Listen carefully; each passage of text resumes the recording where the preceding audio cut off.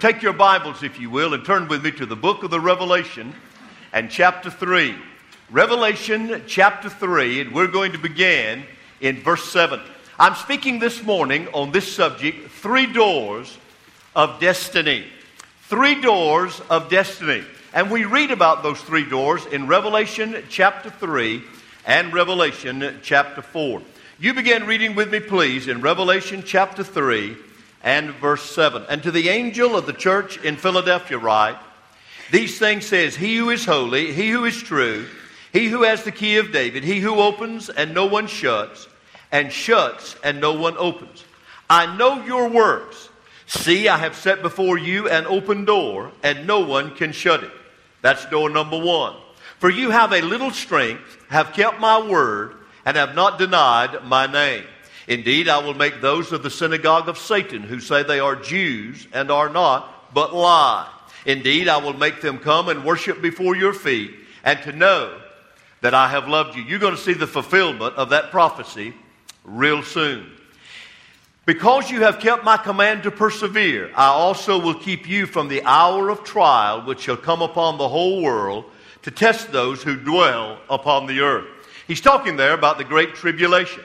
Of course, the Holy Spirit and the church, according to what I believe about the second coming of Christ and the way I interpret the book of the Revelation, the Holy Spirit and the church will have been removed and will not be here during the great tribulation. Behold, I am coming quickly. Hold fast what you have, that no one may take your crown. Now move with me over to chapter 4 and verse 1. After these things I looked, and behold, a door standing open in heaven. That's door number 2. And the first voice which I heard was like a trumpet, speaking with me, saying, come up here, and I will show you things which must take place after this. Now go back to chapter 3 and verse 20. Behold, I stand at the door and knock. That's the third door. If anyone hears my voice and opens the door, I will come into him and dine with him, and he with me. The story goes that many years ago, Dr. Roland Q. Level, who was then serving as president of our New Orleans Baptist Theological Seminary, was overseas visiting in a foreign country. He heard that the king of that particular country was coming to the town in which he was visiting. So he began to inquire as to what a fellow had to do in order to see the king. He went down to the front desk in the hotel where he was staying. He inquired of the desk clerk. The desk clerk said, well, if you really want to see the king, you need to get up very early tomorrow morning, get right out here in front of this hotel, get right there on the curbside, and get you a front row seat. So the next morning, Dr. Level got up before sunup, had a hearty breakfast, went right out there on that curbside and got him a ringside seat. He said the crowds began to gather, and they waited for what seemed like forever. In fact, along about the middle of the day, Dr. Level said, I don't believe the king is ever going to come. And suddenly he looked down the road and saw a tumult and a processional moving right toward him. He said his heart began to beat fast with anticipation. His mouth got dry. His hands became moist. He said it kept moving toward him, a large black limousine with men all around it. And he said suddenly there he was. He was right in front of me. And he said, I've never been so disappointed in all of my life. I said, so that's the king. So what?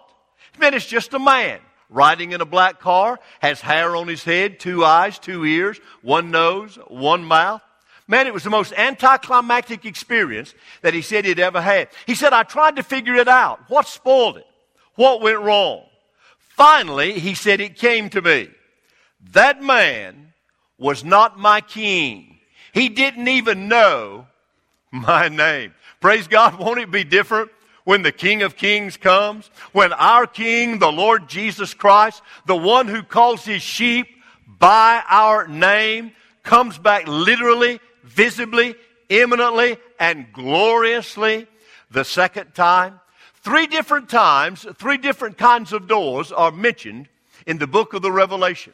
Our thoughts this morning are centered on those 3 doors. And I want you to listen very carefully, because each one of those 3 doors involves you. Our eternal destiny swings on the hinges of these 3 doors. You might want to jot them down as we go and just keep it for future reference or for future posterity. Door number one is what I call the door of greatness. We read about the door of greatness in Revelation chapter 3, verses 7 and 8. Look at those verses with me, if you will. Our Lord is speaking to the church at Philadelphia, the city of brotherly love. He says, there are certain things about you that please me. Therefore, I'm going to set before you an open door. He says, I am the keeper of the keys. And when I open a door, no man can shut it. And when I shut it and lock it, no man can open it. So he looked at this church and said, I'm going to set before you an open door. Now, Pastor, when I read that, I get all excited because I am convinced that God is saying that to any church today who will follow the example of the church at Philadelphia. And I believe God is saying that to the Luke 4:18 fellowship. God is also saying to us there are certain principles that if you will abide by, I'm going to set before you an open door, and you can go through that door by faith in obedience to me and enter into the door of greatness. You say, well, now wait a minute, Brother Lynn, time out. Is it a sin to want to be great? Is it a sin to want to do big things? Is it a sin to want to achieve? Is that just simply a whim of the flesh? No, my friend. God wants us to go through by faith these vast open doors that He sets before us for His glory to bring honor and praise to Him. Our Lord doesn't want us to be defeated. Our Lord does not want us to be failing. Our Lord wants us to be succeeding on every hand. You say, well, I thought it was wrong to want to be great.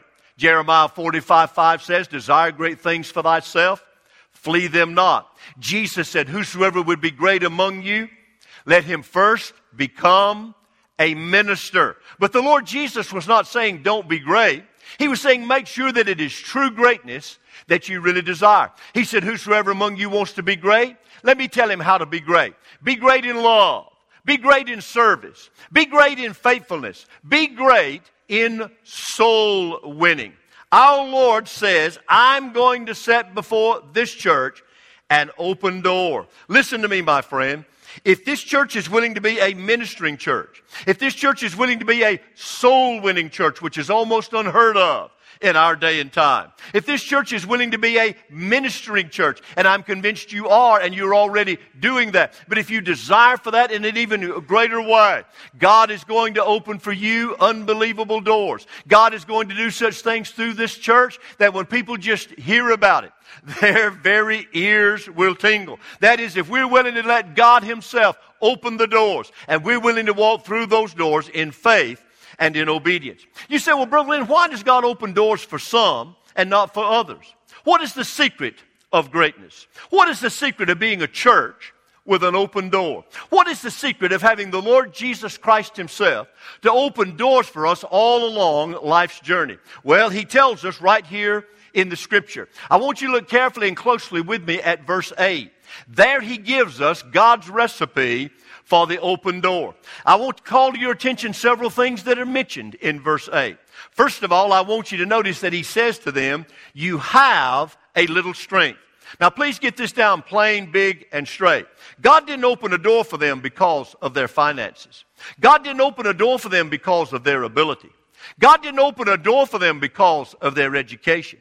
In fact, according to this scripture, they didn't have much of that. They were weak people in all of these realms. You see, when it comes to the kingdom of God and service to our Lord, when it comes to being used and blessed of God to expand the kingdom, to enrich and to enhance the kingdom for His glory, His honor, and His praise, it's not fame, but it's faith that counts. It's not ability, but it's availability and dependability. It's not scholarship, but it's relationship. Because everything God does in our life grows out of our intimate relationship and fellowship with Him.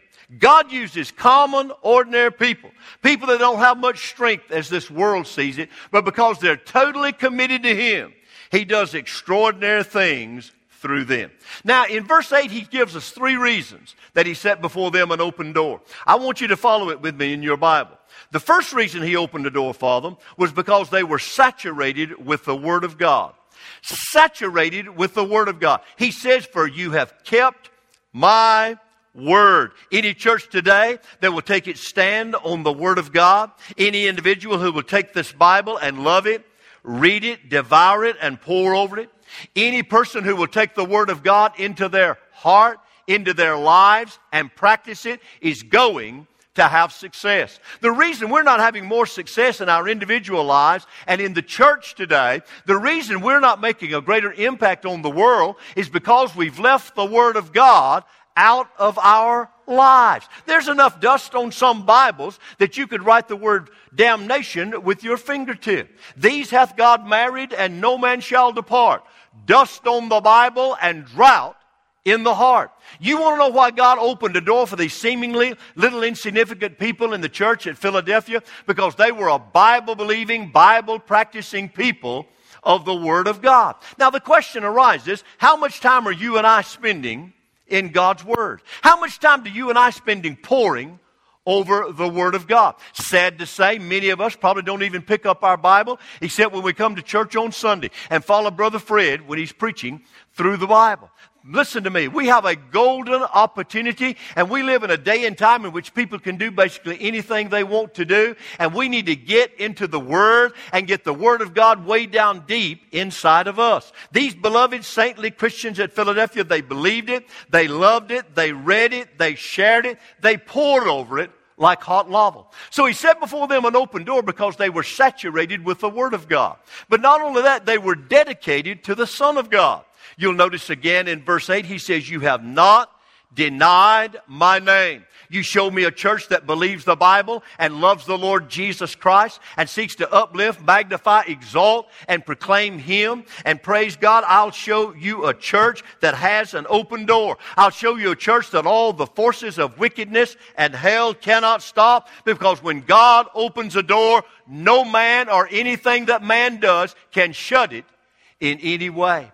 We've had certain groups coming along here in these last days calling themselves a Jesus movement. I believe most of them are sincere. I believe God's using and blessing many of them. But listen, you talk about stolen thunder, that groups could come along in the last days and call themselves a Jesus movement. A church ought to be a Jesus movement, praise God. We ought to be so wrapped up in Jesus Christ that when people think of our churches, they think immediately of the Lord Jesus Christ Himself. It makes me wonder where we've been.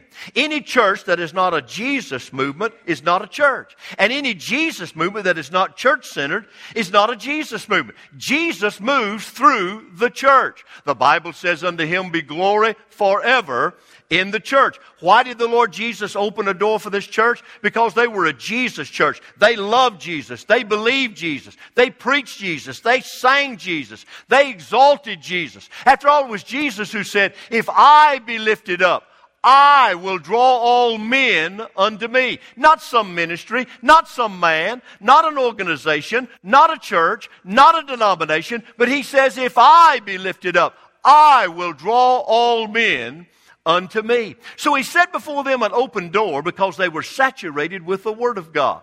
They were dedicated to the Son of God. But not only that, if you look again at verse 8, they were activated by the Spirit of God. We know they were activated by the Spirit of God because He said, I know your works. Unbelievable, unexplainable things can be done through believing the Bible and knowing the Lord Jesus Christ. That's what I want for my life and my church. That's what I want for the church of which I'm a member back home. That's what I want for every church where God sends me to preach. That's what I want for your church. I mean that unbelievable, unexplainable things can happen because God is doing it all. And when the dust settles and the smoke clears, the only explanation you can give is God showed up. God did that. To God be all the glory and all the praise. On the day of Pentecost, the people who were watching it from a distance said, what does all this mean? It wasn't long before that same crowd was saying, what do we have to do in order to get in on it? Wouldn't it be great if all the people in Mobile, Alabama said, we've never seen anything like this before. We want to get in on it. Here's a church with an open door, and we don't want to miss God. We want to be a part of what God is doing.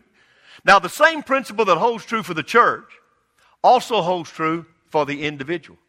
You see, you too, my friend, as a believer in Christ, you're destined for greatness, but most of us will miss it. You know why we'll miss it?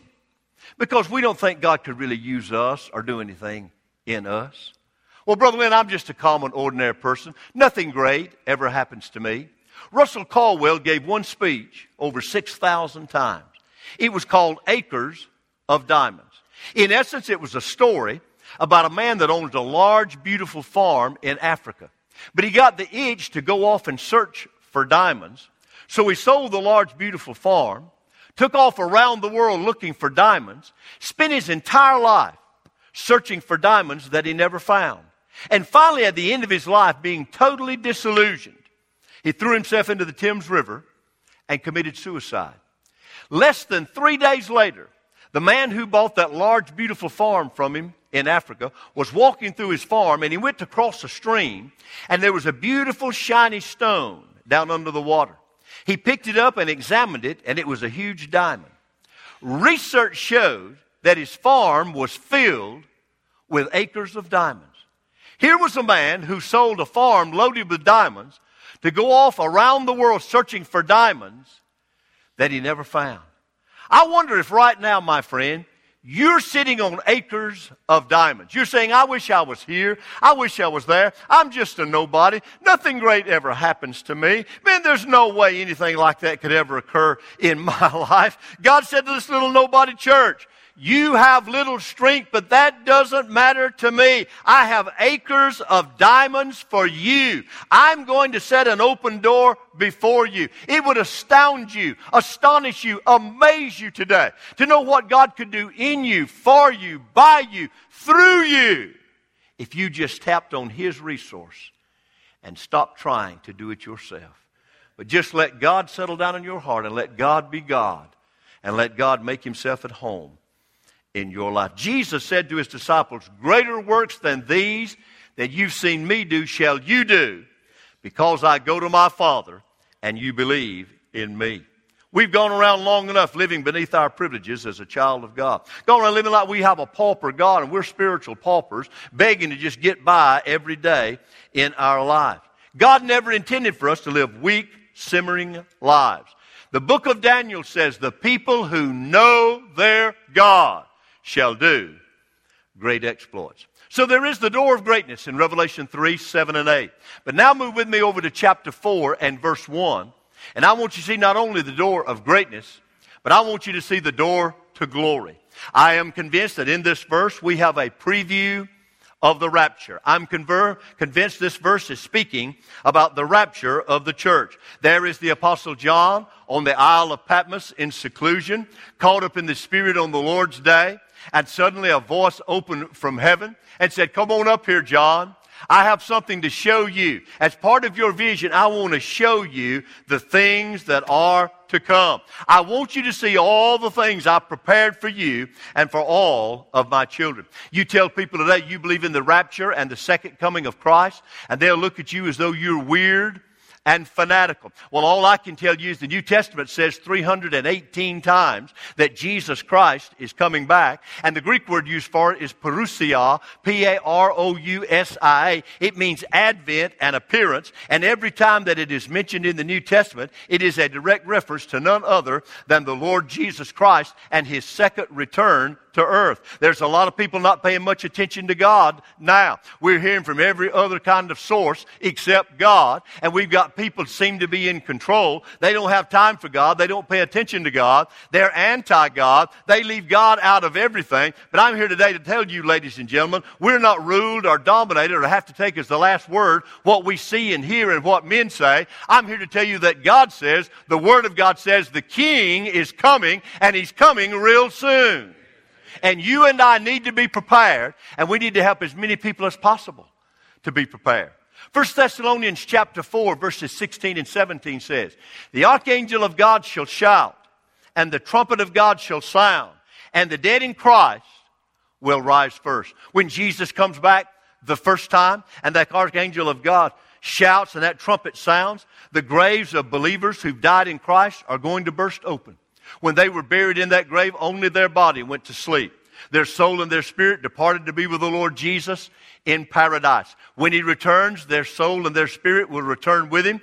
Their grave is going to burst open. They're going to have a new resurrected, glorified body just like that of the Lord Jesus Christ, united with Him and their soul and their spirit in the air. And then the rapture of the church is going to take place, because the Bible says those of us who are alive and remain on planet Earth, we're going to be called up, taken out, we're going to be with them, so shall we ever be with the Lord. Now, the word rapture itself is never mentioned in the Bible, but it means to be taken up. It means to be called up and taken out. And that is exactly what the Bible describes. And when we're called up and taken out, the Holy Spirit and the church of the living God, the New Testament church, is going to be removed. We're going to go with Him to heaven. And there we're going to stand before the judgment seat of Christ, where we'll be judged not for our sins. Jesus has already taken care of that on the cross, and that was removed and taken from us when we were saved and washed in the blood of the Lamb.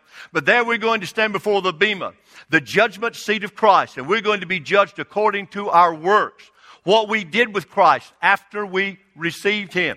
And if our works were done in the power and energy of the flesh, there'll be wood, hay, and stubble and be burned up. But if we did it for His glory, if we did it to help advance the kingdom, if we were yielded to Him and He did it in and through us, our works will be gold, silver, and precious stones. And there our degree of reward over in the heaven is going to be determined. And there we're also going to receive our clothing for the marriage supper of the Lamb, which I'm convinced we will partake of with the Lord Jesus Christ back on earth in Jerusalem during His millennial 1,000-year reign here upon earth. Now, while that's going on for 7 years, back here on earth, the Great Tribulation is going to begin. And you can read all about that in Revelation chapter 13. The Bible says that a man is going to rise up out of the land. That is, he's going to be a Jew. He will have to be a Jew in order to influence the Jews and to deceive them. That will be the false prophet. He will be the one who comes to prepare the way and proclaim the coming of the Antichrist. It is a mockery of the ministry of John the Baptist, who was a herald of the first coming of Jesus Christ. And the false prophet will begin to prepare the way for the coming of the Antichrist. Anyone who opposes the false prophet, speaks out against him, or comes against him in any way, will be persecuted and will lose their life. But he'll begin to proclaim about the real, what he considers to be the real coming Messiah, which will be the Antichrist. The Bible says the Antichrist will rise up out of the sea. That means he will not come from the land of Israel. He will come from a Gentile nation. However, I am convinced he will be a Jew. He may be a Russian Jew, a Roman Jew, a Greek Jew, or whatever, but nevertheless, he will come from one of those other nations. When the Antichrist comes on the scene, and by the way, I'm convinced he is alive now, but he's not yet come to the forefront. And when he does, I'm convinced he'll be seen through the means of mass communication, worldwide television, worldwide computers controlled by the false prophet and by the Antichrist. And when he first shows up on the scene, he will appear to be a good guy. He will appear to be a champion of the people. And he will talk about health, wealth, peace, and success. He will spend all of his energy trying to broker a peace treaty with Israel. Not all of the Jews will be deceived and believe that He's God, but many of them will be. And man, when he talks about the peace, and the peace could come to Jerusalem, they'll be totally deceived under a spirit of deception placed on them by the enemy, because they've longed for that peace for so long. Not all of them, but many of them will be. And he will begin to broker that peace treaty, and eventually he will sign a peace treaty with Israel. When that happens, man, they'll begin to laud him and praise him that he is the Messiah. He's the promised one. He's the one for which they have been looking. And those first 3.5 years of the tribulation will be years of peace. But right in the middle of the tribulation, the Antichrist is going to be healed. He's going to experience a miraculous healing from a head wound, and he'll be resuscitated. I will not say resurrected, because it's a mockery of the resurrection of Jesus Christ. But he'll be resuscitated and experience a miraculous healing from a head wound. And when that happens, he'll move into a temporary temple constructed on a temporary site in Jerusalem. He'll seat himself on the throne in that temple and proclaim himself to be God. And this is called in the Bible the abomination of desolation, or the day of Jacob's trouble. He will also see that those who are following him will have to receive the mark of the beast, 666, which is the number of man.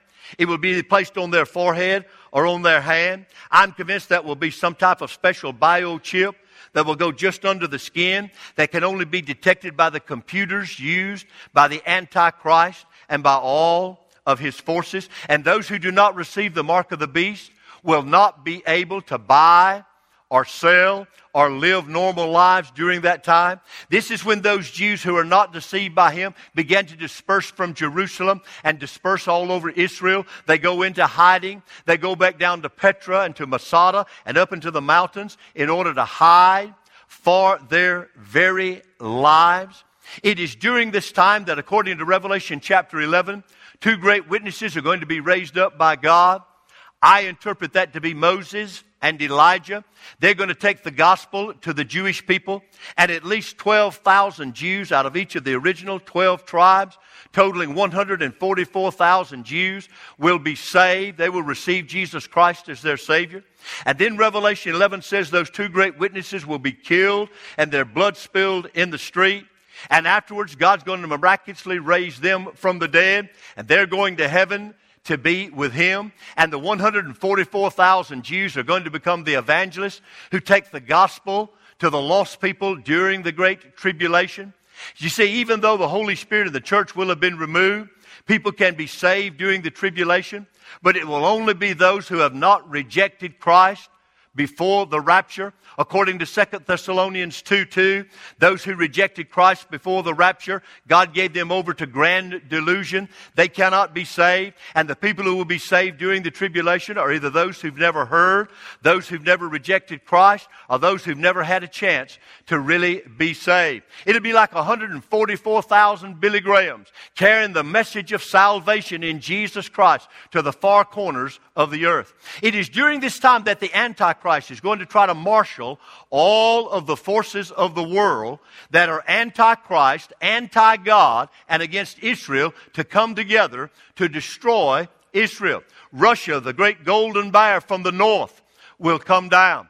You can take a map when you get home today, draw you a circle right in the middle of Moscow, take an arrow and keep drawing with that arrow due south, and eventually you'll wind up right in the heart of Jerusalem. What all the enemies of God and of Christ and of Israel want today is Jerusalem. That's what they're all after. That's the whole problem with the deal in Gaza. Israel won that land in the Six-Day War in 1967, gave it to those people. Those people are not satisfied just with that land. Those people want Jerusalem. They don't want just to go over into Israel.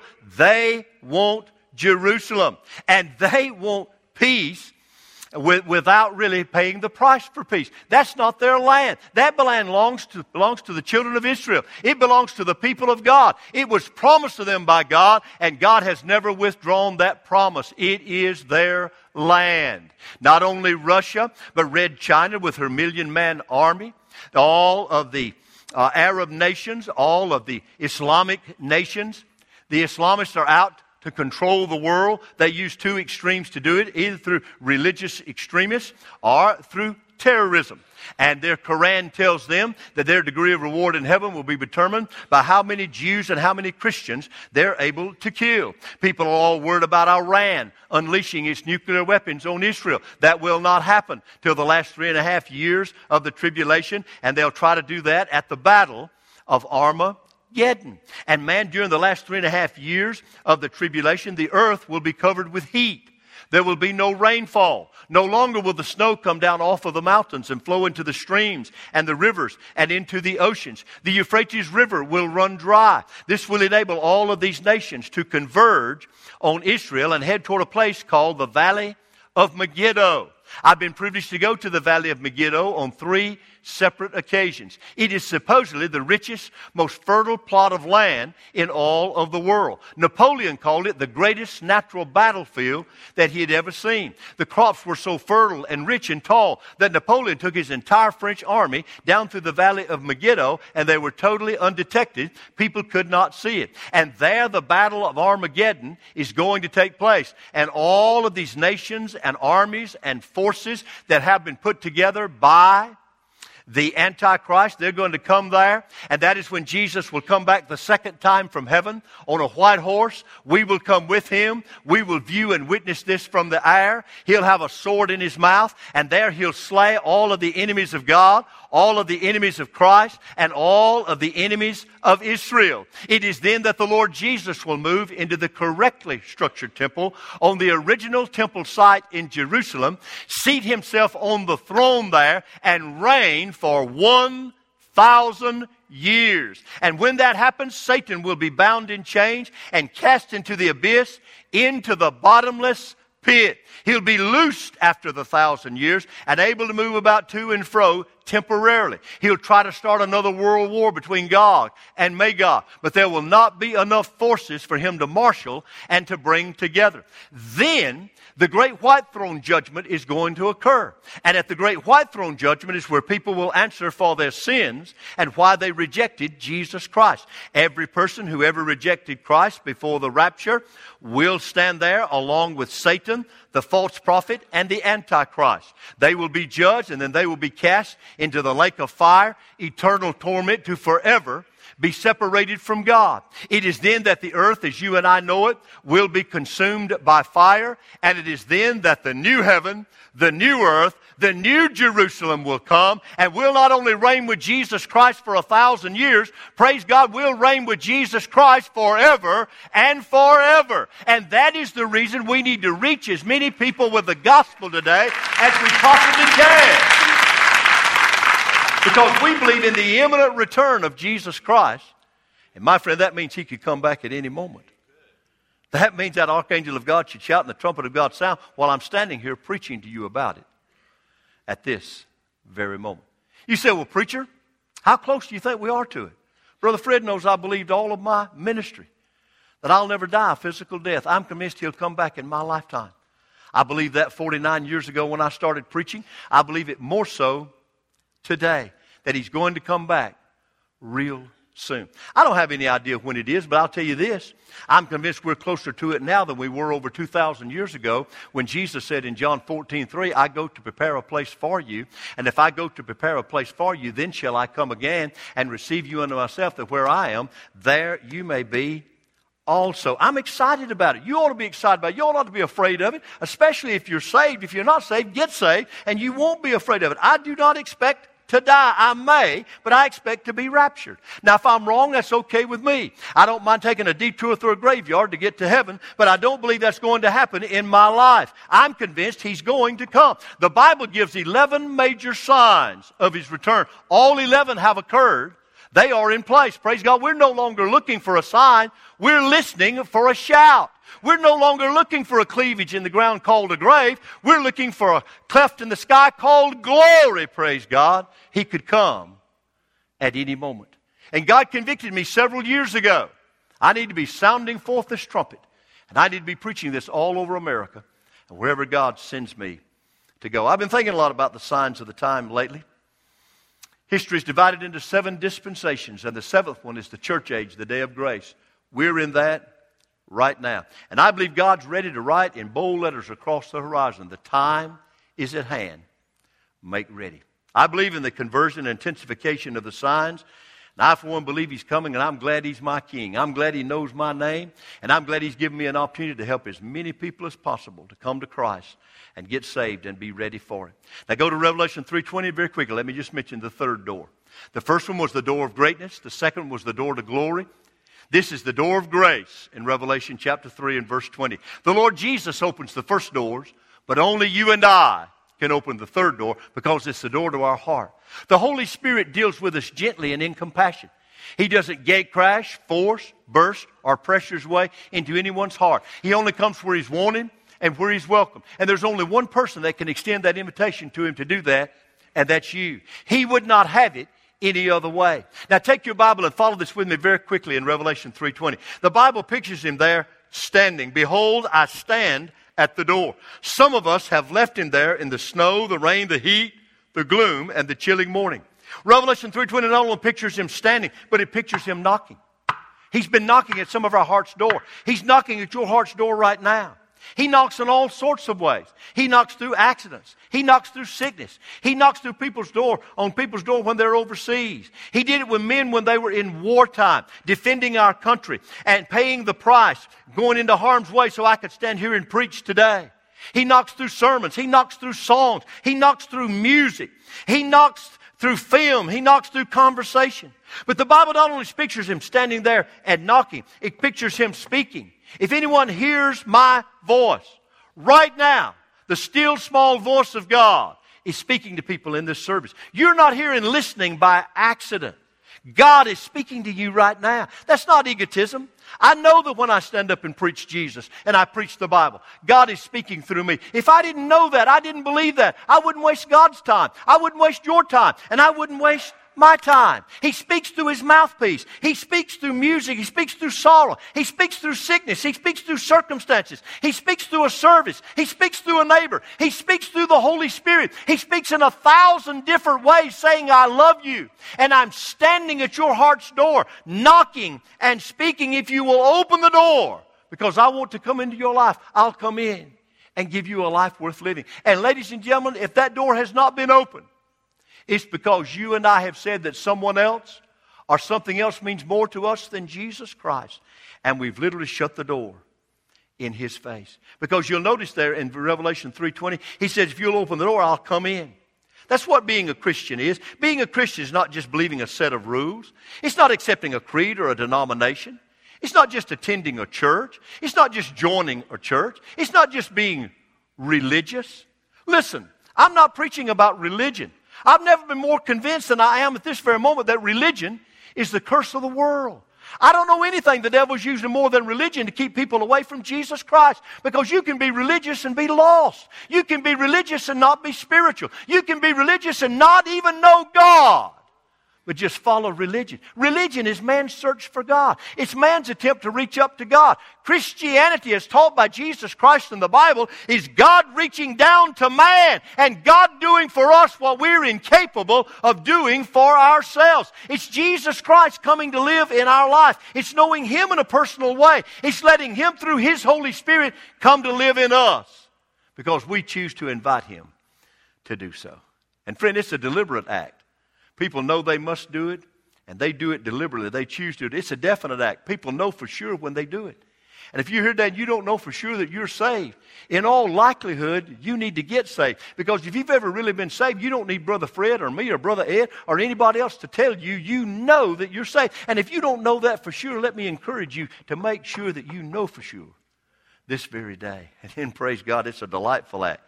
You just notice what He said in Revelation 3:20? He said, I'll come in and dine with you, and you can dine with me. That means we'll have dinner together. He's not coming in cracking a whip everywhere He can. He says, man, when I come in, we're going to have a good time. We treat Him like a divine guest. He said, I'll dine with you, and you'll dine with me. He'll set the table for you. And friend, He sets a great table, praise God. I've never known anybody that really and truly got saved that ever came back to me and said, Brother Lynn, it's the worst mistake I ever made. I wish I'd never come to know God. I wish I'd never opened the door to my heart and invited Jesus Christ to come in. And I've also, in all these years of preaching, never had a single person to say to me, Brother Lynn, I want to tell you how much the dear, sweet old devil means to me. He's been so good to me, and he's blessed me so much. And I'm convinced I'll go to heaven batting 1,000. Reader's Digest said everybody needs 3 things in order to get through life. Someone to love, something to do, and something to hope for. Praise God, Jesus Christ is all 3 and a whole lot more. And He's ready today if you and I are ready. I'll tell you this story and I'm finished. Brother Fred mentioned to you that I pastored the First Baptist Church of Merritt Island, Florida from 1979 to 1987. God used him and Adrian Rogers and some other people to get me there. I tell you, it was one of the greatest times of my life. God was blessing our church in a very, very unusual way. a man started attending our church named Mr. Margolis. Mr. Margolis was an incomplete Jew. He'd never received Jesus as his personal Messiah. And the way he got to our church was he saw me preaching on television, and evidently I was really bearing down with the gospel. And he said he became so angry that he took a large piece of chocolate cake and threw it at me. Now, I never knew that he threw the chocolate cake, but he said it left a blob on his TV screen, and he never could get that blob off. So he said, I'm going down to that church and check that preacher out and find out if he's for real. Now, long before I knew who he was, I saw Mr. Margolis. He started out way up in the balcony of the old church at Merritt Island. And for 6 solid weeks, he kept getting closer every service. Now, he never filled out a visitor's card. He would never tell anybody his name. He'd get out before we could get to him. During the welcome time, I'd try to reach him, and he'd go to the restroom or something just to avoid me. And I never did find out his name. Well, one day I'm working in my office, and my secretary buzzes me on the intercom, and she said, Brother Lynn, she said, there's a man named Mr. Margolis who's been attending our church for about 3.5 months. And she said, he's in the Wusthof Hospital, and he's having critical surgery tomorrow, and he wondered if you'd come over there and talk to him about inviting Jesus to come into his heart. And I said, no, I'm real busy right now. I've got a lot going. He knows where I am and knows what I believe. And man, if he wants to be saved, he can come over here and I'll tell him. Otherwise, he can die and go to hell. Do you think that's what I said? Well, you ought to see the look on your face right now. I believe I could sell you anything if I wanted to right now. No, I dropped everything I was doing. I said, you tell him I'll be there as soon as it takes me to drive my car. Went out, jumped in the car, went across the Indian River, the Hubert Humphrey Bridge. Man, turned left down through Cocoa, Florida, came down in front of Rockledge to the hospital. I was so excited, Brother Fred, I got out and reminded me of you. I left the door wide open, left the car running. And the security guard said, Preacher, why don't you turn that car off and go over there and park it? I said, no, you park it. Keep the keys. There's a man wanting to get saved on the 3rd floor. I'm headed that way. And I learned this from Brother Fred. I don't believe he's been doing it much lately, but when I was young and I was a pastor and I visited the hospitals, man, I'd go up and down the steps. That's the only exercise I got, and I learned it from him. Anything negative in my life, I learned it from him. No, that was a positive. But anyway, I ran up 3 flights of stairs, turned the corner, and when I got through the door in the hallway, went down the hall, turned into Mr. Margolis' room, and when I saw him for the first time, I said, so that's who that is. That's that man's name. But you'll never guess who was in the room with Mr. Margolis when I went in there. It was the Jewish rabbi. And in case you're having trouble following me, to put an Orthodox Jewish rabbi and a conservative evangelical Southern Baptist preacher in the same room at the same time is not the world's greatest combination. Brother Ed, that's about like a piano at a Church of Christ convention. That's about what that's like. The rabbi became indignant that I was there. He got between Mr. Margolis and me. I couldn't get over to Mr. Margolis' bed. And he got right up in my face and was determined he was going to take his finger and poke it in my chest. I mean, he was almost nose to nose. Now, I'll be honest with you. I'm being transparent here. I don't like for anybody to get nose to nose with me when they talk to me except Pansy. And I only like Pansy to at certain times. And the rabbi sat right and he said, you're not talking to this man today. He said, I don't believe a single thing you Baptists have to say, and I hate you. I said, well, Rabbi, the devil does too, but what's your argument? He said, you think you're the only ones going to heaven? I said, Rabbi, you better brace yourself and get ready. I'm worse than that. He said, what do you mean? I said, I don't believe half the Baptists are going. He said, what do you mean? I said, I don't believe anybody's going to heaven because they're Baptist, Methodist, Episcopalian, Jew, Catholic, whatever. You're not going to heaven unless you've done what the Bible says. You've personally received Jesus Christ as your personal Savior. So if you've got an argument, Rabbi, you're going to have to come up with one better than that. He said, well, I don't want you over here proselyting this man. I just stepped back. I said, Mr. Margolis, I just now realized who you are. How long have you been coming to our church? He said, off and on for 3 months. But the last 6 months, I hadn't missed a service. I said, I know. I've been seeing you. I said, Mr. Margolis, just for the record, why'd you start coming to our church? Did anybody stand over you and point a gun at your head and make you an offer you couldn't refuse? He said, no, sir. And he told me about the chocolate cake episode. I said, Mr. Margolis, one more thing, and I'm finished. Why am I here today? He said, because I sent for you. I want to talk to you, and I need to talk to you. I stepped back. I said, Rabbi, I let my case rest. I said, Mr. Margolis, you have company, sir. I said, let me come back later.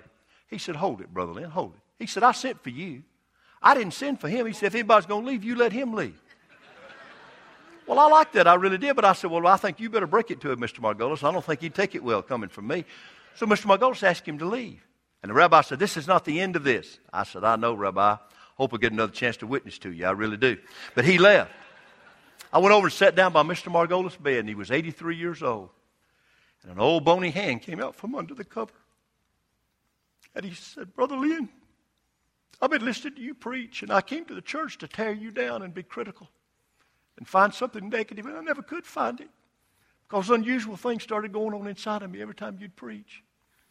And he said, Preacher, I ask you to come here today because I want you to tell me how your Jesus can become my Jesus. I said, Mr. Margolis, I think I can do that. I led him to receive Christ. He said, Preacher, I'm having surgery tomorrow. He said, I can't come to church for 5 weeks, but he said, the first time I could be there, I promise you I'll come and make public my profession of faith. And I want you to baptize me that same night. I've watched you baptize people, and I want you to baptize me. I said, Mr. Margolis, it's done. You can count on it. Blackie Shepherd, my head usher at Merritt Island, told me that for the next 9 months, every time they came to open the doors and unlock them so people could get in for church, Mr. Margolis was sitting on the steps. He didn't have any living relatives. He didn't have any family. He had nobody, just himself. So he just started going through his neighborhood door to door and wound up bringing his neighbors to church, and 14 of them got saved over the next 9 months. I'll never forget the night I baptized Mr. Margolis at Merritt Island. We put white robes on him. He was bald as a cue ball, had great big ears. I could see him now coming down those steps into the pool for me to baptize him. He looked like a yellow cab coming down the street with the doors wide open. That's the way it looked. He got over there and I got ready to baptize him, and always when I'd baptize people, I'd say, buried in the likeness of Christ and raised to walk to a newness of life. Well, I got Mr. Margolis down. I said, buried in the likeness of Christ. And then something happened, never happened to me, but I'd heard the old preachers talk about it. He came up out of the water shouting and praising the Lord. And man, when he did, I'll never forget this. He said, glory to God, Brother Lynn, put me down again. I said, no, Mr. Margolis. I said, you only have to be baptized one time. Jesus died one death, rose from the dead one time. Man, you only have to be baptized once. Well, he was so excited, he reached up and put his arms around my neck, Brother Fred, said, bless God, let's baptize you. And he started trying to pull me under the water. And I said, no, Mr. Margolis. I said, I've already been baptized too. And I said, besides, you'll mess up my hair. I got to go down there and preach in a few minutes. I haven't seen Mr. Margolis since the day we buried him, but I'll never forget Mr. Wiley Baxley called me from the Baxley Funeral Home on Merritt Island one day. He said, Brother Lynn, did you know that Mr. Margolis had a terminal illness? I said, no, sir, I didn't know that. He said he sure did. He said he passed away last night, but he had already come by here and made all of his funeral arrangements and paid for everything. But he said, I'm sitting in my conference room, and I have his banker, his lawyer, and his financial broker, and we can't make another move because there's an envelope here made out to you until you come and read the contents of that envelope. That's the instructions. I said, I'll be right there. I walked into that conference room. They were like vultures. You could just see they all knew they were going to get something. I opened it up and I started reading, and this is what it said. Dear Brother Lynn, I heard you say at Merritt Island one night that a man's works don't get him to heaven, but his works follow him to heaven.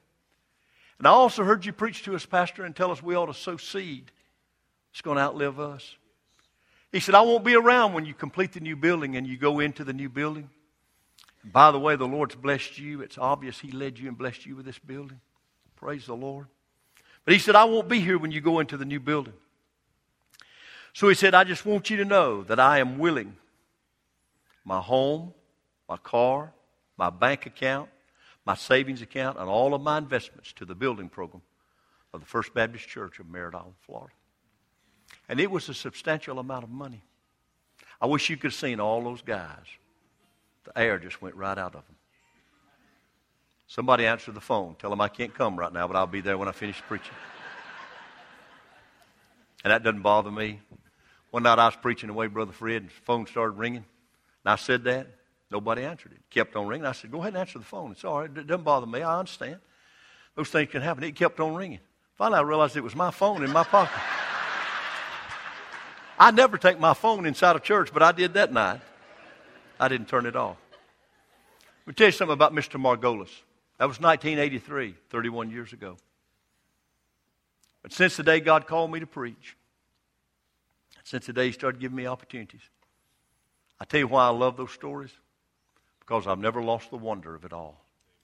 I've never lost the thrill of seeing people come to Christ. I've never lost the thrill of seeing people get right with God. As a young man, God gave me the gift of evangelism. Brother Fred taught me how to pastor a church. I thought I'd be a pastor till my dying days. But that's not what God meant for me to be. Sometimes I lead a vagabond life. Sometimes it gets real lonely out there on the road by yourself. No family, nobody with you. I'm not trying to get you to feel sorry for me. I'm just telling you, being honest with you, it gets lonely. But if I didn't know that God didn't have me out there to take the gospel to as many people as possible, I couldn't do it. And to have people to come up to you and say, you preached at our church. I was saved when you preached. I came to know Christ. I wouldn't trade that. I wouldn't take $1 million for that. Because that's what life is really all about. There are probably some Mr. Margolis in this room today.